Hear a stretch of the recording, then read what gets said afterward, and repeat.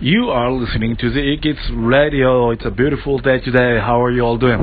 This is eKids Sensei. Today's English, we are going to talk about S の話をちょっとしましょう。豊先生ね、日本で S 専門英会話教室をやりたいぐらい S が上手くなれば S を忘れなければ S をちゃんと外せば日本の英語力は上がると思ってます。It's so windy. 風強いですね。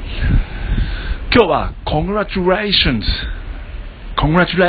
おめでとうっていう時に S 必ずつけてください。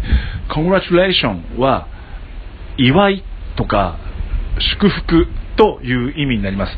なのでおめでとうっていう時は Congratulations Thanks っていう人いるよね。わかるよね。 Thanks ね。それに S がついてなかったらすごい違和感があるのと同じぐらい Congratulations、違和感というよりもなければ通じないので、おめでとうって人に言うときは Congratulations 言ってください。